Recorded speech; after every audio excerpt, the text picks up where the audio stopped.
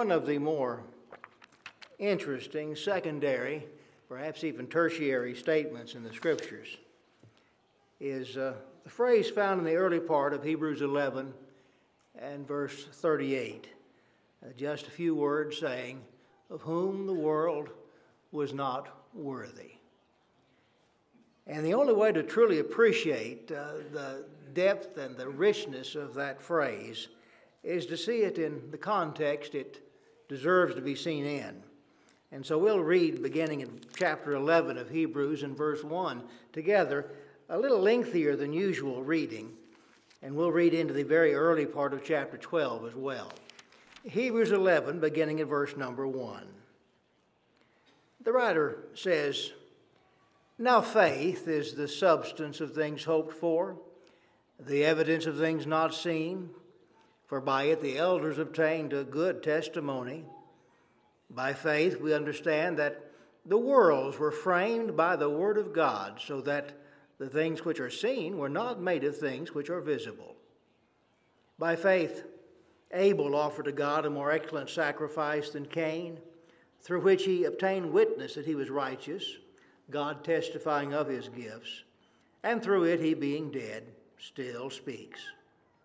By faith Enoch was taken away so that he did not see death and was not found, because God had taken him. For before he was taken, he had this testimony that he pleased God. But without faith it is impossible to please him. For he who comes to God must believe that he is, and that he is a rewarder of those who diligently seek him. By faith Noah, being warned divinely of things not yet seen, moved with godly fear, prepared an ark for the saving of his household, by which he condemned the world and became heir of the righteousness which is according to faith. By faith Abraham obeyed when he was called to go out to the place which he would receive as an inheritance, and he went out not knowing where he was going. By faith he dwelt in the land of promise, as in a foreign country, dwelling in tents with Isaac and Jacob, the heirs with him of the same promise, for he waited for the city which has foundations, whose builder and maker is God. By faith Sarah herself also received strength to conceive seed, and she bore a child when she was past the age, because she judged him faithful who had promised.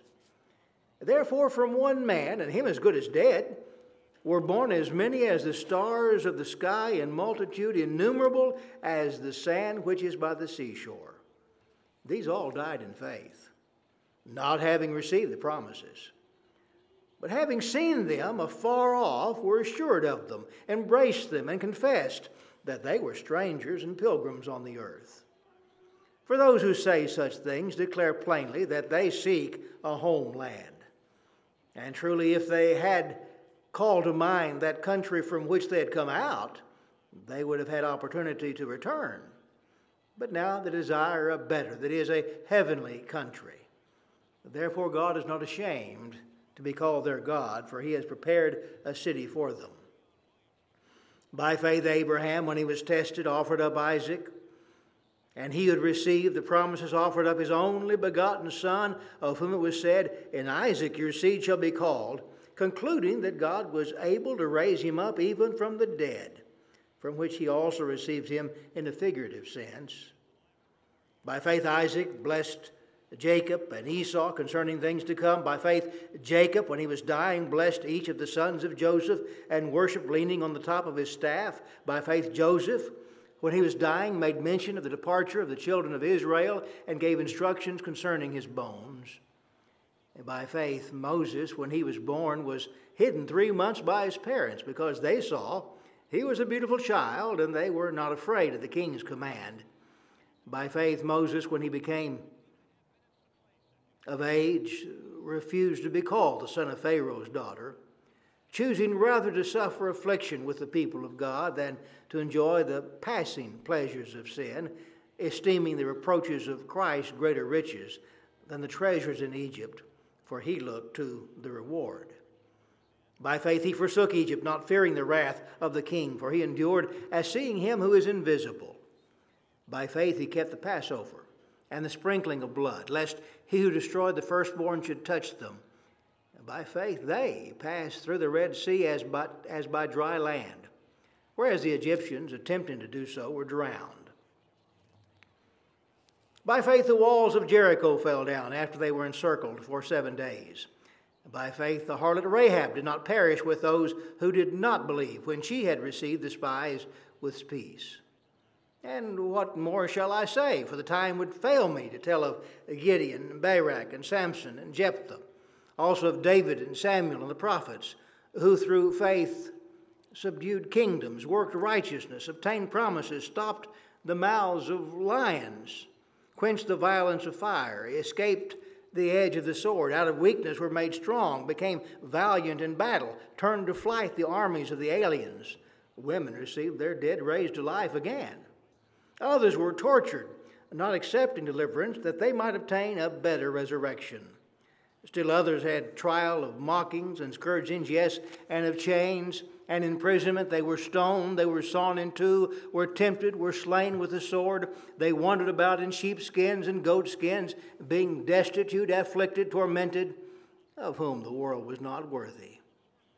They wandered in deserts and mountains and dens and caves of the earth, and all these, having obtained a good testimony through faith, did not receive the promise, God having provided something better for us, that they should not be made perfect apart from us. Therefore we also, seeing we are surrounded by so great a cloud of witnesses, let us lay aside every weight and the sin which so easily ensnares us, and let us run with endurance the race that is set before us, looking unto Jesus, the author and finisher of our faith, who for the joy that was set before him endured the cross, despising the shame, and has sat down at the right hand of the throne of God. And we'll stop there for now. And so we see the context about this interesting, intriguing phrase, of whom the world was not worthy. The obvious first point to make is the fact that, of course, the world has never been worthy of the attention or love that God has shown her, especially the sacrifice and salvation that Jesus has provided the world. The world made by God is always, almost to a man and woman, turned against him rebelliously, and at the very least, incidentally. But regardless, the world never has, and will never deserve the goodness, the grace that God has provided. And as the last of our reading reveals to us, Jesus is our ultimate example of continuing to keep on keeping on despite the difficulties of his life, the rejection of those around him, and even the shame of the cross itself. As the author and the finisher of our faith, he kept on keeping on until finally he could say from the cross, "It is finished." And of Jesus, in John chapter 1, the apostle there by inspiration will say that Christ, as the Word, came into the world, and the world was made by him, and the world knew him not. He came into his own received him not. And of course, this isn't new to those of us who understand what the messianic prophecies of the Old Testament had foreshadowed. Remember in Isaiah 53, the very chapter in our English perspective that the Ethiopian man was reading in Acts chapter 8 from his chariot. The 53rd chapter of Isaiah speaks of the coming Messiah, our Lord Jesus Christ, as being despised and rejected of men. One from whom folks hid their face, who was finally put to death as a lamb before his shearers was dumb, so he opened not his mouth, but still was wounded for our transgressions, and by his stripes we are healed. Yes, Jesus came to a world that he had made that rejected him. And are we safe to say the world wasn't worthy of what he did? Well, of course we're safe to say that because it's obvious the world is not worthy of what Jesus did. That goes to the core of the meaning of the word grace itself. If it were earned or merited or deserved, it wouldn't be grace. It'd be a payment received for services rendered. But no, God loves us even though we never have deserved it. And Jesus died for us even though we never can repay it. And this is the very definition of the Bible word grace. And so no, the world is not worthy of what God has done, what Christ has done, what heaven affords for those of us in Christ. We enjoy that. We are thankful for that. We praise God because of His goodness, His grace every day. We're not worthy. But beyond that, still, the time in our text when this phrase is used is before the subject of Jesus even comes up.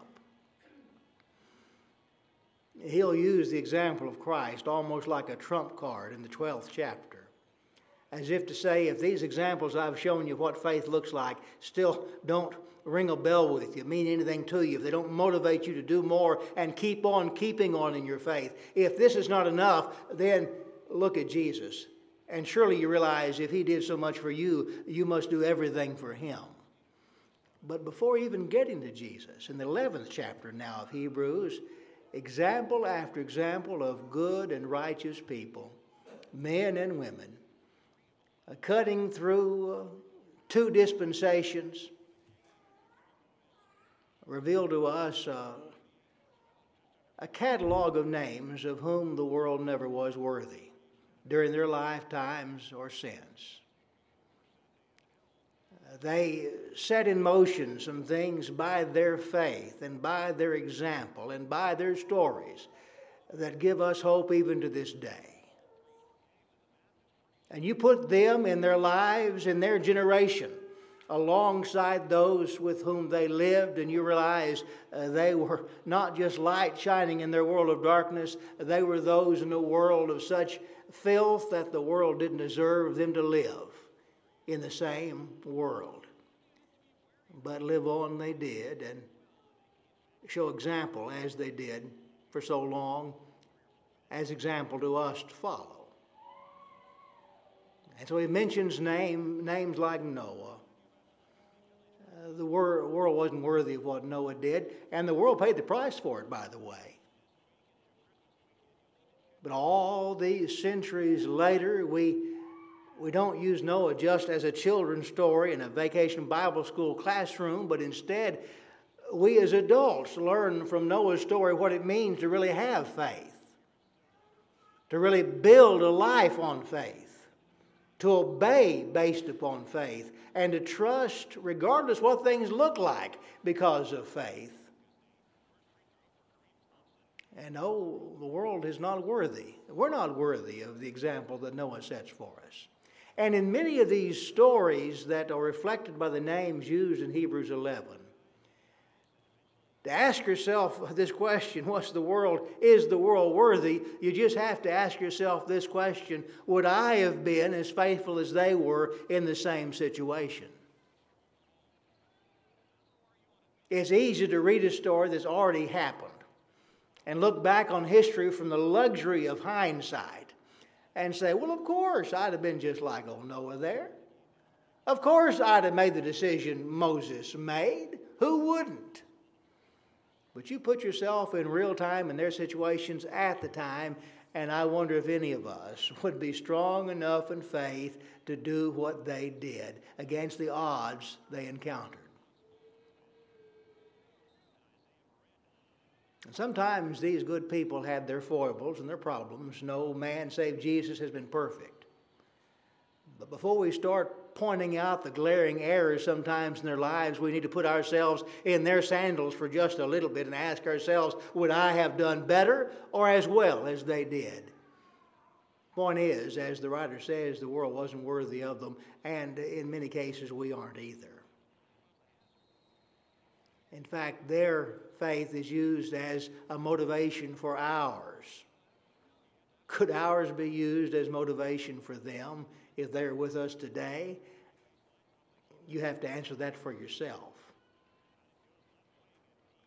If there were some modern day Hall of Fame, as was the case here in Hebrews 11 for those of Old Testament ages, would our name be mentioned? Would we even get an honorable nudge or nod?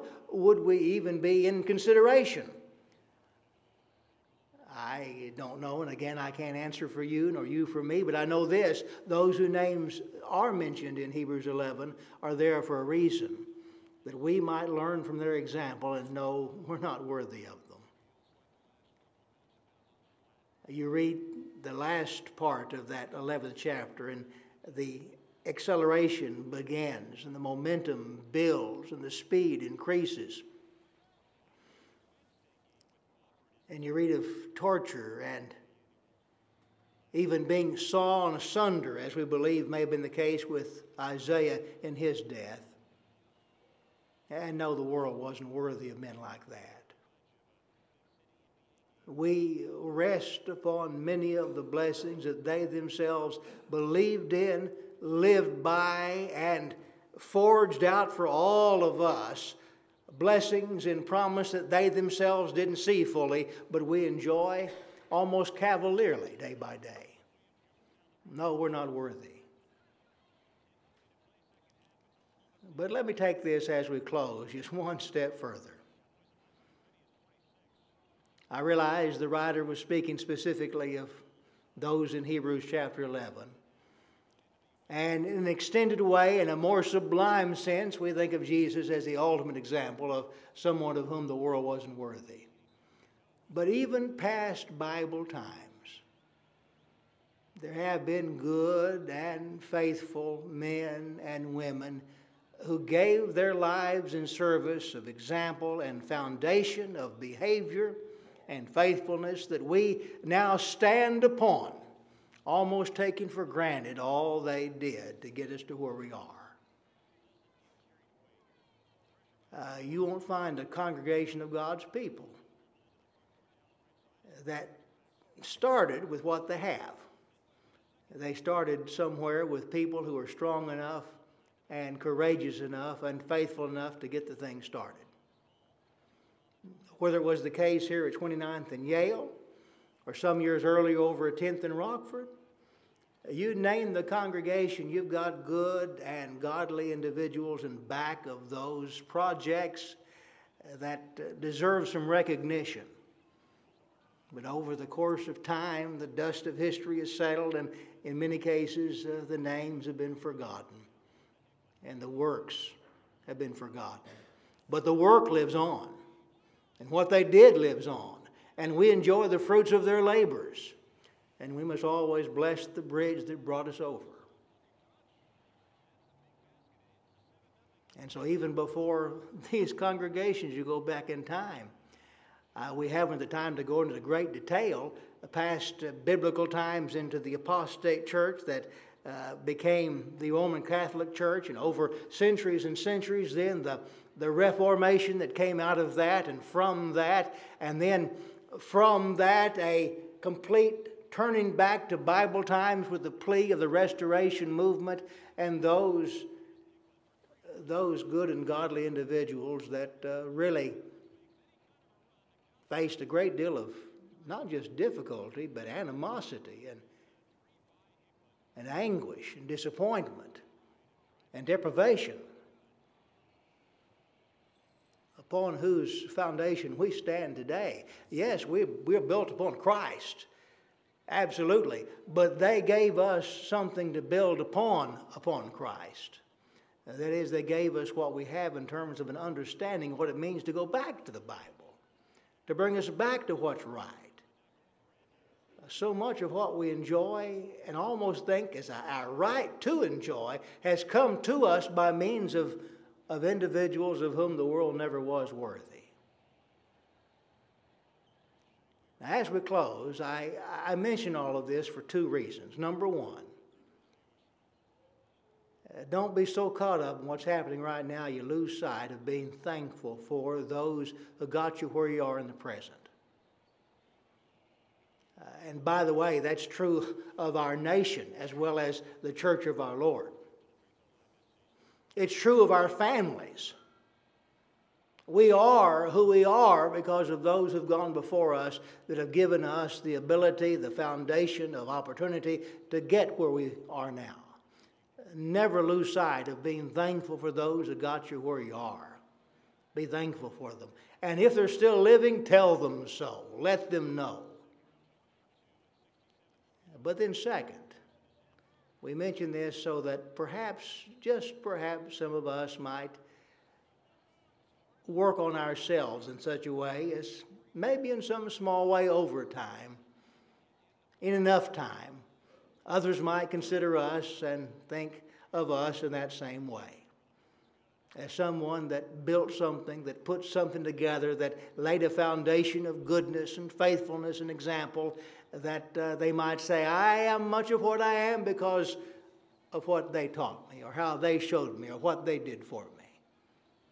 Thank those who helped you, but help others. And just know all the while, no, the world never has been worthy. And all the while, the world never will be worthy. But that's not what it's about. It's about doing the will of God as best we can. Well, as we look forward to a new year in just a few days, perhaps we can redouble our personal efforts to be that kind of example to others. If you're here tonight and outside of Christ or unfaithful to Him, please change that now. And if you need to come now as together we stand and sing.